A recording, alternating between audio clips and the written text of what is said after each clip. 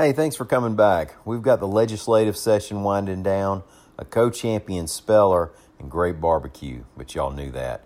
I'm Mike Morgan, and we're down in Alabama.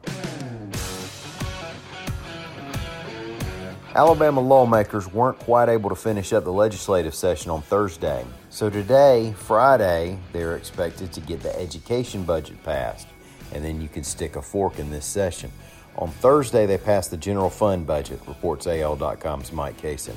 That one includes an 8% increase for the state's understaffed prisons, money to put 50 more state troopers on the road, and a 2% cost of living adjustment for state workers.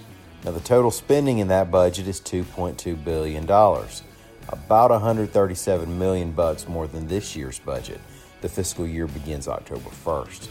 Other recent bills on their way to the governor for signing: one requiring law enforcement to report to the state any property it seizes, and that's a step toward reforming civil asset forfeiture. Another is the campus free speech bill. Now, the goal of that is to stop college leaders and professors from trying to keep conservative speakers away. Let's see. The bill passed that gives the governor more control over the parole board, as did one requiring people to wear seatbelts in the back seat of their vehicle, and the equal pay bill, which prohibits employers from paying employees differently only because of their race or gender. Check out al.com/politics to keep up with that education budget and to see whether there are any surprises on what should be the final day of the session. Erysipelas, I think that's how you say it. When 14-year-old Aaron Howard heard that word called out during the 20th round of the National Spelling Bee on Thursday night, you could tell by her face and body language that she had it in the bag.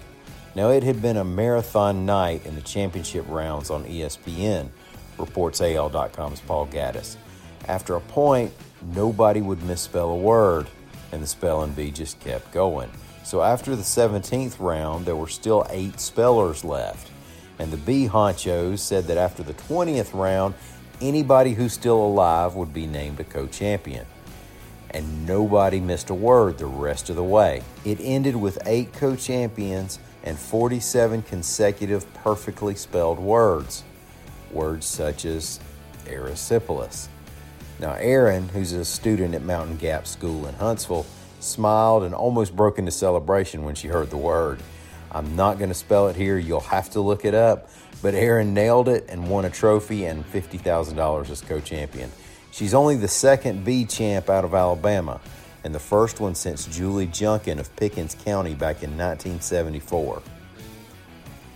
We haven't talked about barbecue here in a while, and it's a good time to fix that. AL.com's Ben Flanagan reports that the American Royal Association will induct late Dreamland barbecue founder John Big Daddy Bishop into its Barbecue Hall of Fame. The induction ceremony is September 14th during the American Royal World Series of Barbecue at the Kansas Speedway. Bishop opened Dreamland in Tuscaloosa, Alabama in 1958. Ribs, white bread, and tater chips is all it took to make them famous. Now there are Dreamland restaurants in Northport, Birmingham, Huntsville, Mobile, Montgomery, Florida, and Georgia.